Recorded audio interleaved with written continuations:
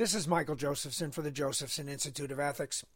I grew up in the 60s and remembered the tumultuous times in which Dr. Martin Luther King Jr. made his historic mark on American society.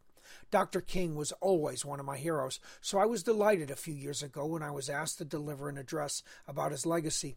I wasn't ready, however, for the range and depth of emotions evoked during my research.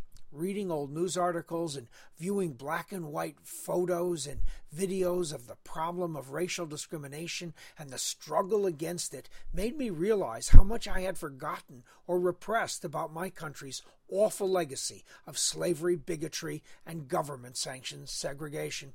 Time had dulled my memory of heart-wrenching and conscience-burning images of lynchings, murdered civil rights workers, church bombings, cross burnings, screaming mobs, white-hooded members of the Ku Klux Klan, police attacking demonstrators with dogs, and, of course, the assassination of Dr. Martin Luther King.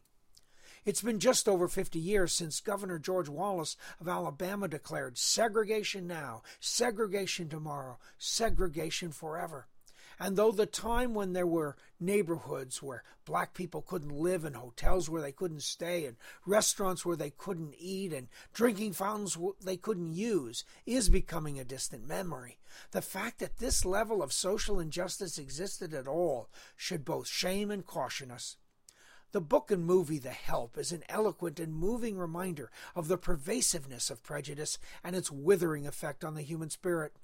I hope parents and teachers will use the Dr. Martin Luther King Jr. holiday as an impetus to paint a vivid picture for children that conveys not just the facts, but the feelings of outrage and injustice that fueled Dr. King's courageous leadership and motivated tens of thousands of black and white people to follow him on marches, boycotts, and sit-ins.